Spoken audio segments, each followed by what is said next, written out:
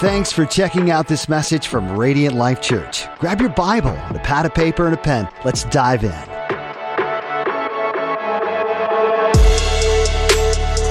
Isn't it good to be together?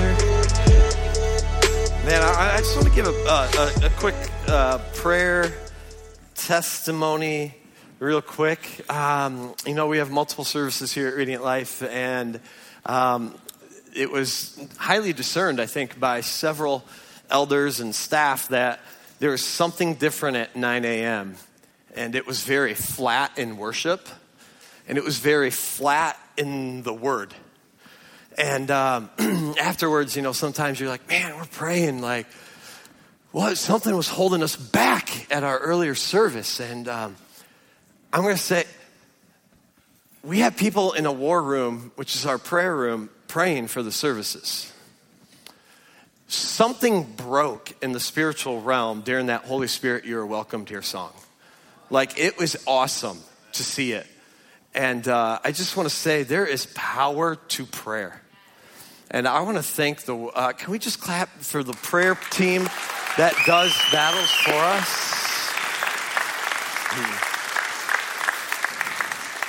Yeah. I normally like response when I preach and teach, right? And so the previous service, like, there was nothing, like crickets. And I was like, a couple things, like, is something wrong with me? Like, and then the worship team was like, no, dude, the worship, they weren't it. And so it was just interesting. And here's what I know. When we're doing great things, the enemy of our soul wants to disrupt it. And by golly, the war team, the prayer team went to a battle for us in the spiritual realm, and I thank you for them. If I've never met you, my name's Ryan. I'm our vision and teaching pastor here. And man, I'm finally excited this parking lot project's going to get done. All right. And we'll have space. We'll have quick out. And I'm just thankful for that.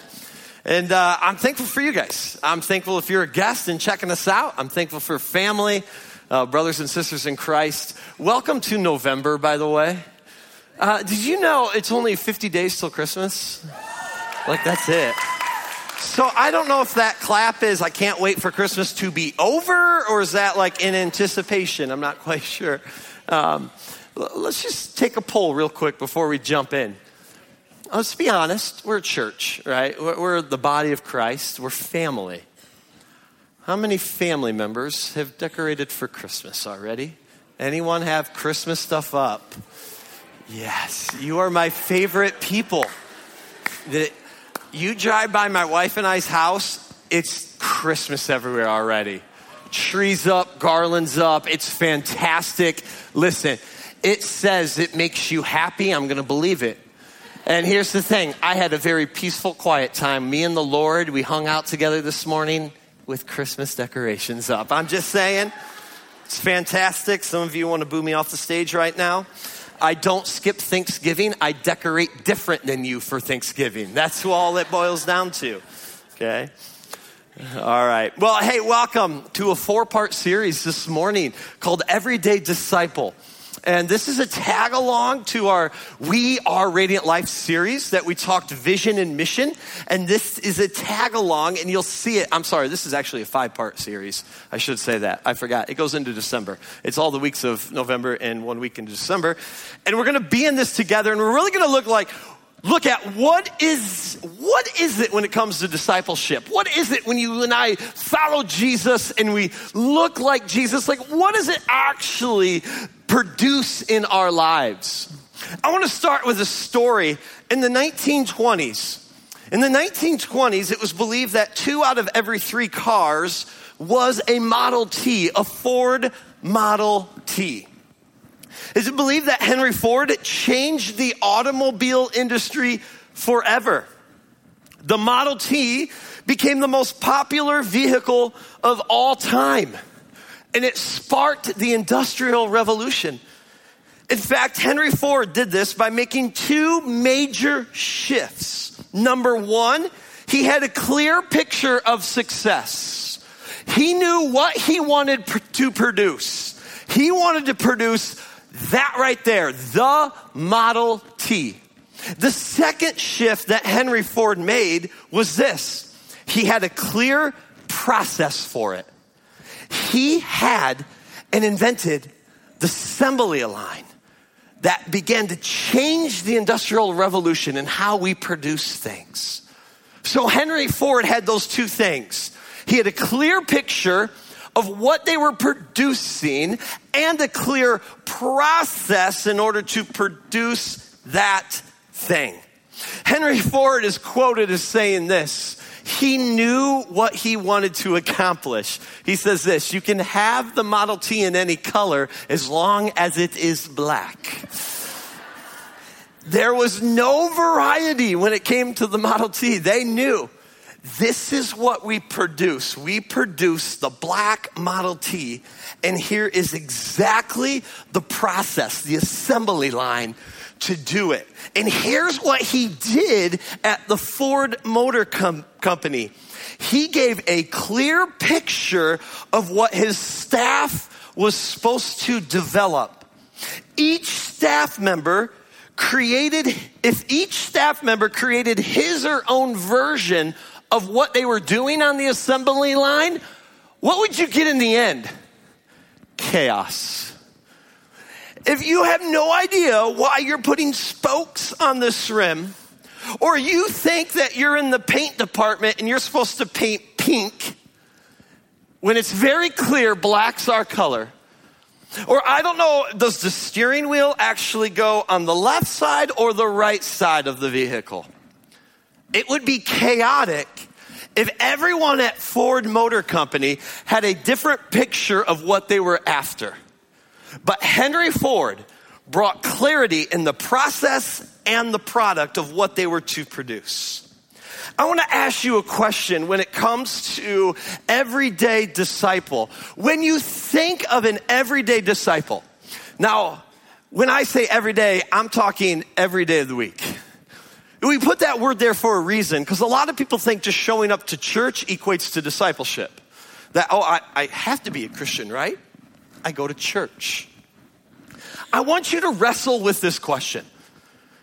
How would you personally define an everyday disciple?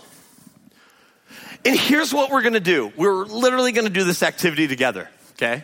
It's a 5-minute activity that you and I are going to engage with. Now, I'm not doing this because I have nothing to say to you. I have plenty.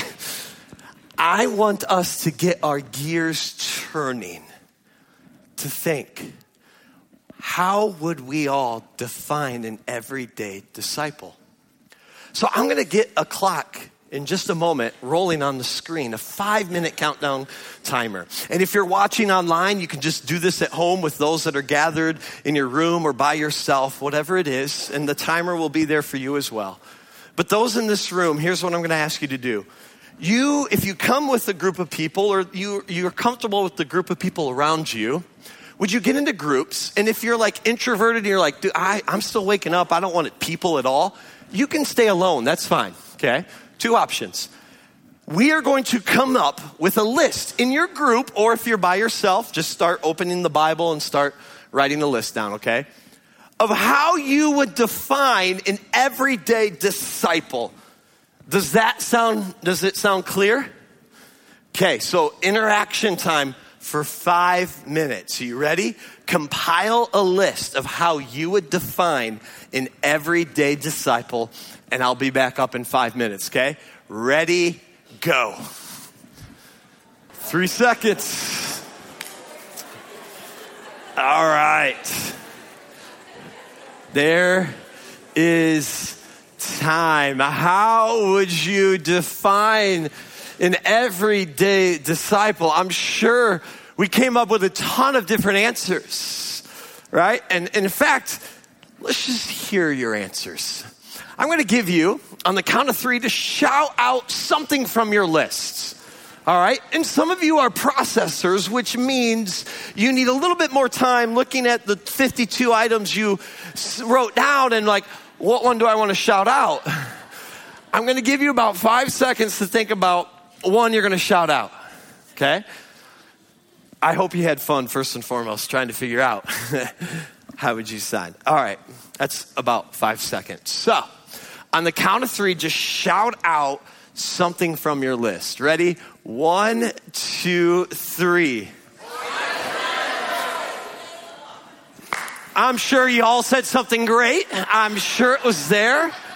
And I'm sure it was all correct, by the way. Here's the thing. We probably all said something different and could compile a list. We could be here all day compiling a list, couldn't we, of attributes or characteristics of an everyday disciple, what we all think one should look like. Unfortunately, churches today often don't know what an everyday disciple looks like. They're not all on the same page. As I'm sure we can take a group over here and compare notes to here, and they have things that they don't have and vice versa, and all this stuff. Here's what this series is going to do for us. Because we believe that we need a compelling and a contextual picture for how people's lives will be different if they follow Jesus and join in on the church's vision and mission. How your lives will be different. That's the key. I bet you many of us came up with a list of all the doing. Attend church, get in a life group, read your Bible, pray, sing a song.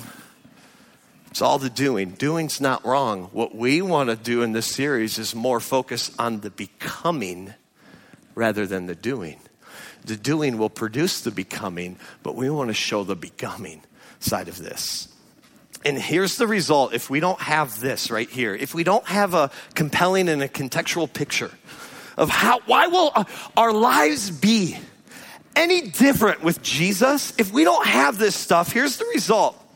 It will result in people being told what you want them to do and not who you want them to become. This is why people don't fall in love with Jesus first and foremost. All right, what are all the rules I got to follow now? And that's what it boils down to. And we at Radiant Life, we want to have a very clear picture of two things. First is this. We want a clear discipleship pathway for the church. A clear discipleship pathway, and we want a very clear picture of an everyday disciple, of who we feel the Lord is leading our church to become. And the result is if we are able to give you a clear discipleship pathway and a very clear everyday disciple picture, which the series will do, both of those, we believe the result will spark a disciple-making movement and the vision and mission being lived out. We will become a church that's fully alive in Jesus Christ. And here's the backside. Without a picture, here's the result. We will measure what's easiest, not what's best. We will measure then what's easiest, not what is best. You remember, it was either last week or the previous week, I brought that Dallas Willard quote. The Dallas Willard quote that said, your church ought to be asking two questions. These are the two most important questions that your church can be asking. Number one, is your disciple-making process working? That's the first one. And something, I forgot it now. This is great. You know it. Two most important questions to ask. What's your church doing and is it working? Thank you. Should have just had Pastor Josh bring the message today. Thank you for that. There you go. And so if we don't have it clear, we don't know what we're doing. We don't know how we're becoming. Like if you're going to measure your faith progress, what do you measure it to? Right? What do you measure it to? And so it's very difficult sometimes. And there's a myth in church. And unfortunately, is it hot in here or is it just me? It's super hot in here, is it not? Like I only got a shirt to go down to, then I got nothing else. Like I can only go so far. Okay, I see a lot of people fanning and sleeves rolled up. Do you mind? Thank you, Pastor Josh. Okay. Well, I was like, I'm starting to roll up my sleeves. I see a lot of people fanning themselves now. We're changing it. All right, Pastor Josh, thank you for that. So one of the greatest myths is this right here. Program activity equates to transformation. It is not a fact at all. Just because, please hear me, you could have been going to church for 40 years and still be an infant in your faith. You can sign up for every activity the church has to offer and still never allow the Spirit of God to transform your life. A program activity does not equate to transformation. Oh, please hear my heart. We would love for you to be involved in as many activities as possible. Absolutely we would. But it doesn't equate to life transformation. And here's the result. If you are all based on program activity, here's what program activity ends up doing. We, as the church in general, will tell people how their lives will be busier, but not how they'll be fully alive with Jesus. And lean in. Your lives are already scheduled enough. We don't need to dump a bunch of more. What we need is to make sure what we have will transform your life. And that's what we want to do. And so we look and boil it down to have a clear picture of, as we jump in and as we understand discipleship and everything, what are 4 characteristics? We as a church have been wrestling with this for about a year now, with some pastors, some of our elders, and some of our life group leaders. We've gotten together over the past almost year. We've been at my home. We've been in different rooms in the church. We've had white paper, sticky notes, big wall sticky notes all over my home and all over the walls here at the church, working on language and all this sort of stuff. We wanted to sit here and go, what does an everyday disciple look like? And we wanted to make it based on a couple things. And as you guys had shared in your groups, we came up with 4 phrases. That's it, 4. Here's how we created it. We created these 4 phrases. It was created in such a way that all generations could understand. We wanted language that a first grader could understand as well as the 92-year-old. So we needed to look at some of our words. And I'm going to tell you, man, we had words and some phrases I fell in love with. I'm like, that's it. And then it's like, then what we did is we did a soft survey with our own families and kids. We're like, okay, we think this is it. Now go ask your kid if they can understand it. And we asked our kids, and our kids are like, what the heck are you talking about? So we're like, okay, that word doesn't work then, because we want it across generations. We want the first grader to understand. So yes, you and I in this room, we could know some larger language, but we'll unpack that. But we boiled it down to 4 things. We also desired to look at these 4, and we desired to articulate who you become, not just what you do. So you'll notice these 4 phrases have nothing to do with prayer. It's just because we don't say prayer. But prayer is summed up in every part of these. We don't say sing worship songs, but worship is caught up in every single one of these. So you'll understand that. What we did is we tried looking at the Gospels. We want to look at Matthew, Mark, Luke, and John. We wanted to look at the book of Acts to see what the early church was like and how they discipled. We want to look at the character of Jesus, what he taught, and how he taught his disciples. And these are the 4 phrases that we landed on so all generations can understand. Here are the 4. Number 1, a Spirit-led follower. This is our language in-house, is how we become filled and empowered by Holy Spirit. Number 2, we called it force for good. That's all about having our kingdom impact, okay? A first grader struggles with the word kingdom, but a first grader knows good from bad, and so they understood good. And can you be a force for good? Good. You get that. Now knowing at school you can be good. And now a parent can mentor their kids, say, hey, so how do you bring and help be Jesus at your school? What do you need to give your teacher? What do you need to say to that friend? What do you have to do to your gym teacher? How do you bring in now the kingdom of God to bring the goodness of him to people? Number 3, we called it purposeful friend, which is our reaching the lost category. People are not projects, but they certainly, we as Christians, we live on mission. Every interaction can be a divine opportunity and a divine interruption, a divine moment for you and I to reach a lost person. You and I should live on purpose. We are a purposeful friend to that lost person that knows one day, listen, you need Jesus. And we do have purpose with them. Yes, it's friendship. It could be friendship. We're not hanging out with them all the time because we're in biblical community more than hanging out with lost people, but we have to engage with lost people, and I have purpose. I have the message of Jesus Christ, and you need it, and I love you, and you're created in the image of God, and your Heavenly Father loves you, and He wants a relationship. It's purposeful friend. And number 4, humble leader. Humble leader. It's how you and I become disciple makers. Humble because we always give praise and glory to God. It's not about you and I. It's about Him. Number 2, even our students in the elementary school knows what it is right now, because in our schools, particularly here in Sturgis, they're building a leadership program in our students. So our students already have that language. That's why we used it. Being a humble leader. Who are you making a disciple with? So this morning, we're going to focus on one. And over the next, every week, we'll focus on another. And then the first week in December, we'll look at a discipleship pathway. This week, we're going to jump into Spirit-led follower. So if you got your Bible, you want to turn to the New Testament, will you turn to Galatians chapter 5? You're going to find 4 guys about 2/3 of the way through your Bible, 70% through your Bible. Matthew, Mark, Luke, John. It goes Acts, Romans, 1st and 2nd Corinthians, then Galatians, then Ephesians, then Philippians, then Colossians. And it keeps going. But you're going to find Galatians. As you set up and as you look, whether you've got your phone, your tablet, or your Bible, oh, I love the Word. I love books. Love it. I don't know, do they make a book candle? Do they? That would be awesome. I just love going into Barnes & Nobles for the smell. Like, whoo, it smells good in here. Coffee and book, by the way. That's what you get at Barnes & Nobles. It's awesome. Okay.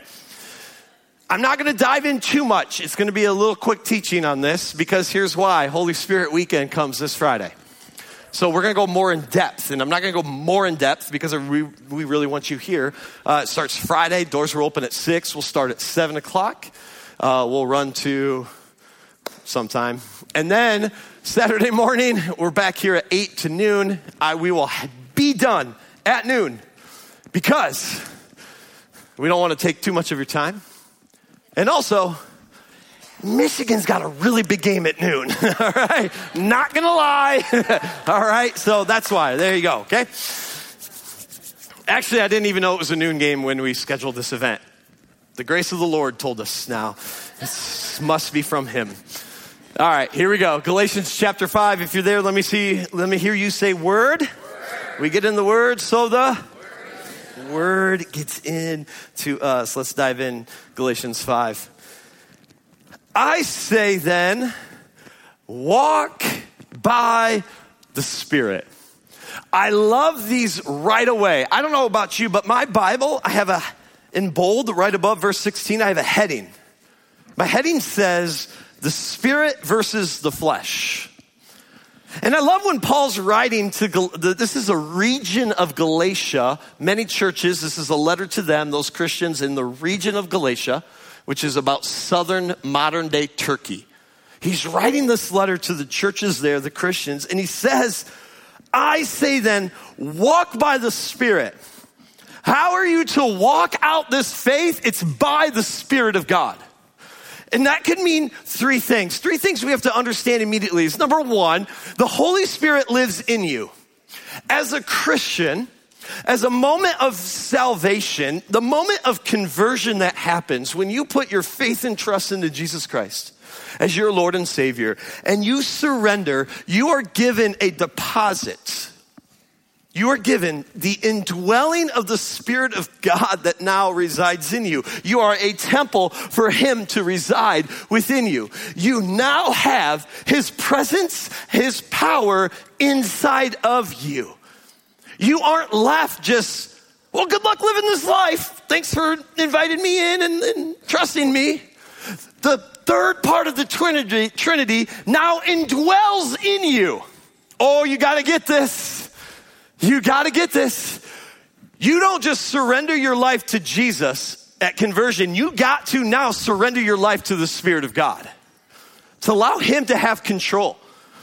The Holy Spirit lives in you. The second is this: we have to be open and sensitive to the influence of the Spirit. If you and I are going to walk by someone, you and I must be under the influence of that person. We must be open to them, and we must be sensitive to them. When the Spirit turns left, you turn left. When the Spirit turns right, you turn right. When the Spirit says, stop, I'm not walking right now, you and I stop. And here's the danger. You and I can quench him. You and I can grieve him. And we'll dive more into that over Holy Spirit weekend. I don't want that for you. I want you to walk and live by the Spirit of God. Here's the last one. Pattern your life after the influence. What is that? That says infuse. That's weird. It's supposed to say influence, by the way. Pattern your life around the influence of Holy Spirit. If you're walking by someone, they have influence. May you be influenced by him. And then Paul writes, look what Paul says. If you do this, you will certainly not carry out the desire of the flesh. And then Paul's going to go, as if you need to know what the flesh is, I'm going to tell you what the flesh is.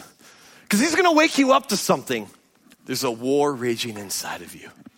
He goes on and says this: for the flesh desires what is against the Spirit, and the Spirit desires what is against the flesh. These are opposed to each other, key, so that you don't do what you want. Here is a great measure in your life. If you know, am I walking by the Spirit? Am I doing what I want to be able to do as I follow Christ, or am I doing what I don't want to do as I follow Christ? That's the measure. Because your spirit and your flesh are at war within you. And Paul is reminding the Christians that war is real, and you must be influenced, be open, be sensitive, be led by, walk by the Spirit of God. And then he goes on, and I love this statement. I love this word in the Bible because it means something ugly to something beautiful. And this word is but. But if you are led by the Spirit, you're not under the law. The law had all these rules and all this stuff that you had to do in order to receive forgiveness. It had all the doing stuff to it. What Paul's getting at is this: the antidote to the flesh, the things that you don't want to do that you're doing, is not found in following all these rules and the law and everything. It's only found in the Spirit of God. You got to be led by him. Are you tired of that sin that keeps entangling you? How would you crucify it and give it over to the Spirit of God? You won't do it on your own. You can't. We are powerless without the Spirit of God. And it's the same Spirit that rose Jesus from the grave lives in you. Whoa, can you imagine if we began to tap in to everything the Spirit of God desires from us? Oh, I'm going to tell you right now, this whole world will be Christians. Truly, think about that. It will. And then he goes on and he's going to tell a little bit of the works of the flesh in your life. And I love it because he says, these are obvious. Now, the works of the flesh are obvious. Sexual immorality, moral impurity, promiscuity, idolatry, sorcery. That word sorcery means pharmakia. It's drug use, by the way. Hatreds, strife, jealousy, outbursts of anger, selfish ambitions, dissensions, factions, envy, drunkenness, carousing. And Paul was just probably tired and said, and anything else similar to this. You guys know my hand is getting really tired. I am warning. I'm not here to beat you up, Christians in Galatia. I'm warning you about these things as I warned you before. Here's the warning: that those who practice such things will not inherit the kingdom of God. This word practice literally means habitual continuation in it. Sometimes I look at that list and I go, I can see myself sometimes. Outburst of anger, been there. Selfish ambitions, probably. But he says, listen, you won't beat these things without the Spirit of God. Oh, and that's not the complete list. Remember, he says, and anything similar. He could keep writing. Here's the key though. Walking by the flesh imprisons you. You will be stuck. And you won't come fully alive in Jesus unless the Spirit of God is awakened inside of you and you surrender control to him. And he starts to lead you to the path that is the right way to live, not the flesh. It is a full surrender. We need to get back to the church and look at the Bible and say, listen, there is a surrendering to Jesus and a surrendering to the Spirit of God in our lives. And then I love what Paul does next. I love it because he's Paul. He says this, but, there's that other word, that word is so cool. Turn to your neighbor and say, but. That's actually weird. But, watch this, the fruit of the Spirit. The what? The fruit, singular, not plural. It doesn't say fruits. It's one thing. It's one giant fruit.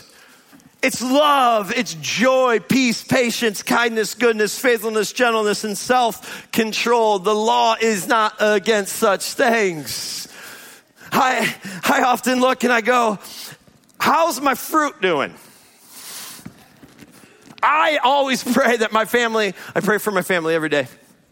Every morning, I pray, help the Bibb family have the biggest fruit of the Spirit. Let me ask you, how's your fruit? If I'm honest, there's sometimes I feel like my fruit is not this perfect round fruit. It's like a deformed fruit. Like the patience side of the fruit's a little indented right now. Yeah. The gentleness side of the fruit over here, it's got a little rot to it. How's the wholeness of the fruit of the Spirit in your life? I love how simple Paul's writing here. It's actually simple.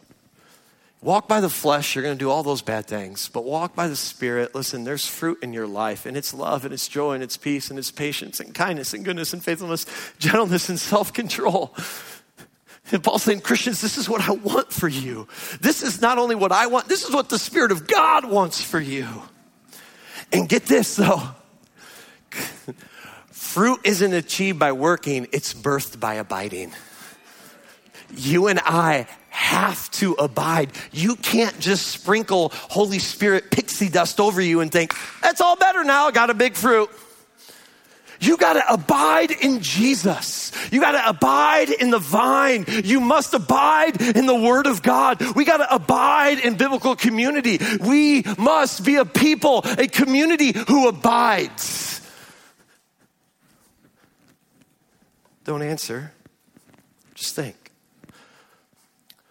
When's the last time you just got alone with you and God? Maybe it's just you and the Word. Maybe it's just you and worship.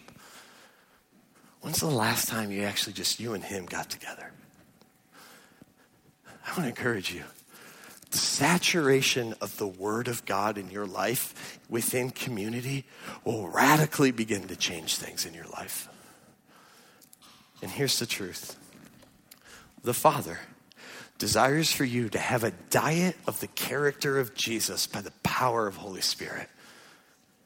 When you and I begin to abide in him, remain in him, in his word, what happens is we begin to bear the fruit. And everything you and I read is who Jesus was and is.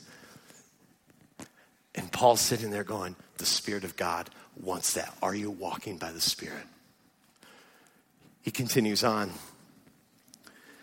He says, now those who belong to Christ Jesus, now he gets a little tough, have crucified the flesh with its passions and desires. God has a place for our flesh. God has a place for all of its passions and desires. It's called death. Crucify it, kill it. I love this language. Here's why. You're not even to resuscitate it, right? You're not even there to feed it a little bit here and there. Like, I'm not too bad. I mean, just throw a little bit of food at that passion and desire. No, it's to kill the thing. It's to death to our lust, our passions, the things of this world. It's to die and to go after King Jesus. I love Pastor Adrian Rogers. He pastors a church down south. And there's a doctrine on conversion when you and I come to faith. And worship team, make your way up. There's a doctrine out there of conversion that believes that, like, once you're saved and follow Jesus, once that happens, it doesn't matter what you do in life and all the sin you may walk out in life, because you're saved and forgiven, right? You're good.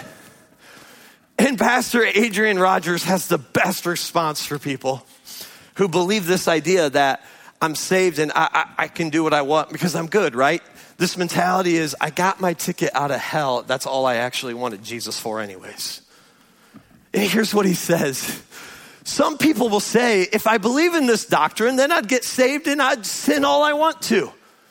Friend, I sin all I want to. I sin more than I want to. I don't want to. Then he says, when you get saved, you get your wanter fixed. As a matter of fact, you get a brand new wanter. In other words, I don't want the things of the flesh anymore. Those have died. The things that I want now as a Christian, as a follower of Jesus, as an everyday disciple, is I want the Spirit of God. I don't want this anymore. Don't get me wrong, sometimes the flesh will rear its ugly head. What do we do when it does? Kill it by the Spirit of God. And Paul closes this whole time. He says, if we live by the Spirit, it's a reminder from the beginning. Let us also keep in step with the Spirit. Let us keep in step. The Spirit directs your steps. Not you, not the flesh, but the Spirit of God. And here's the beauty. If walking by the flesh imprisons us, walking by the Spirit gives us freedom. It'll produce the character of Jesus Christ in you. What I'm going to ask us to do is just to let go of the things of this world, the things of this flesh, maybe walls we built around the idea of the baptism of the Holy Spirit. We just got to stop not thinking that's weird. Okay, baptism just means immersion. Like, we need a constant filling. In fact, Paul says that. As he's writing to modern day Manhattan plus Las Vegas, known as Ephesus, he writes the letter to them in Ephesians, and he says this in Ephesians 5:18, to Christians, don't get drunk with wine, for that is debauchery. It's reckless living. But he says this, be filled with the Spirit. The actual verbiage, if you look in the Greek when it's written, the actual tenses of the words, it literally means to constantly being filled with the Holy Spirit. Oh, hear me. There's a one-time event that happens at salvation. You are filled and you have the Spirit of God. But you and I leak. Sometimes the flesh does get its ugly head in. And he says, be constantly filled. Be constantly baptized. Be constantly immersed with the Spirit. As we close, 3 questions. You're going to get questions every week on these 4 things that we're going to talk about of an everyday disciple. 3 questions. These are questions I ask myself, and I'm going to start doing this every day. Start asking myself, when it comes to a Spirit-led follower, one who is filled and empowered by the Spirit, number 1, what has my attention, thoughts, and energy? What has them? You begin to examine with the Spirit of God those things. The Spirit's a gentleman, at least in my life. He has to rattle Pastor Josh a little bit more. And that's not me being mean. Pastor Josh will say, I got to get punched across the side of the head sometime. But the Spirit will show you, hey, Ryan, your attention is awfully on a lot of earthly things. Focus back on me. Ask yourself, what has my attention, my thoughts, and my energy? Number 2, ask yourself, what scripture is currently shaping me? It's that abiding thing. Martin Luther said this, without the word, I could not have held myself against the flesh. What scripture is currently shaping you? And you know what that will reveal? If your answer is like, I don't know. Here's the encouragement. But today you can start. Don't beat yourself up for it, but today you can start. And here's the last one. Who's currently leading me? Self or Holy Spirit? Get raw and honest with him, for he will always lead you to truth and life. Amen. Thanks for listening to this message from Radiant Life Church. To get to know us better, check out theradiantlife.church. Be sure to follow us on Facebook, YouTube, and Instagram.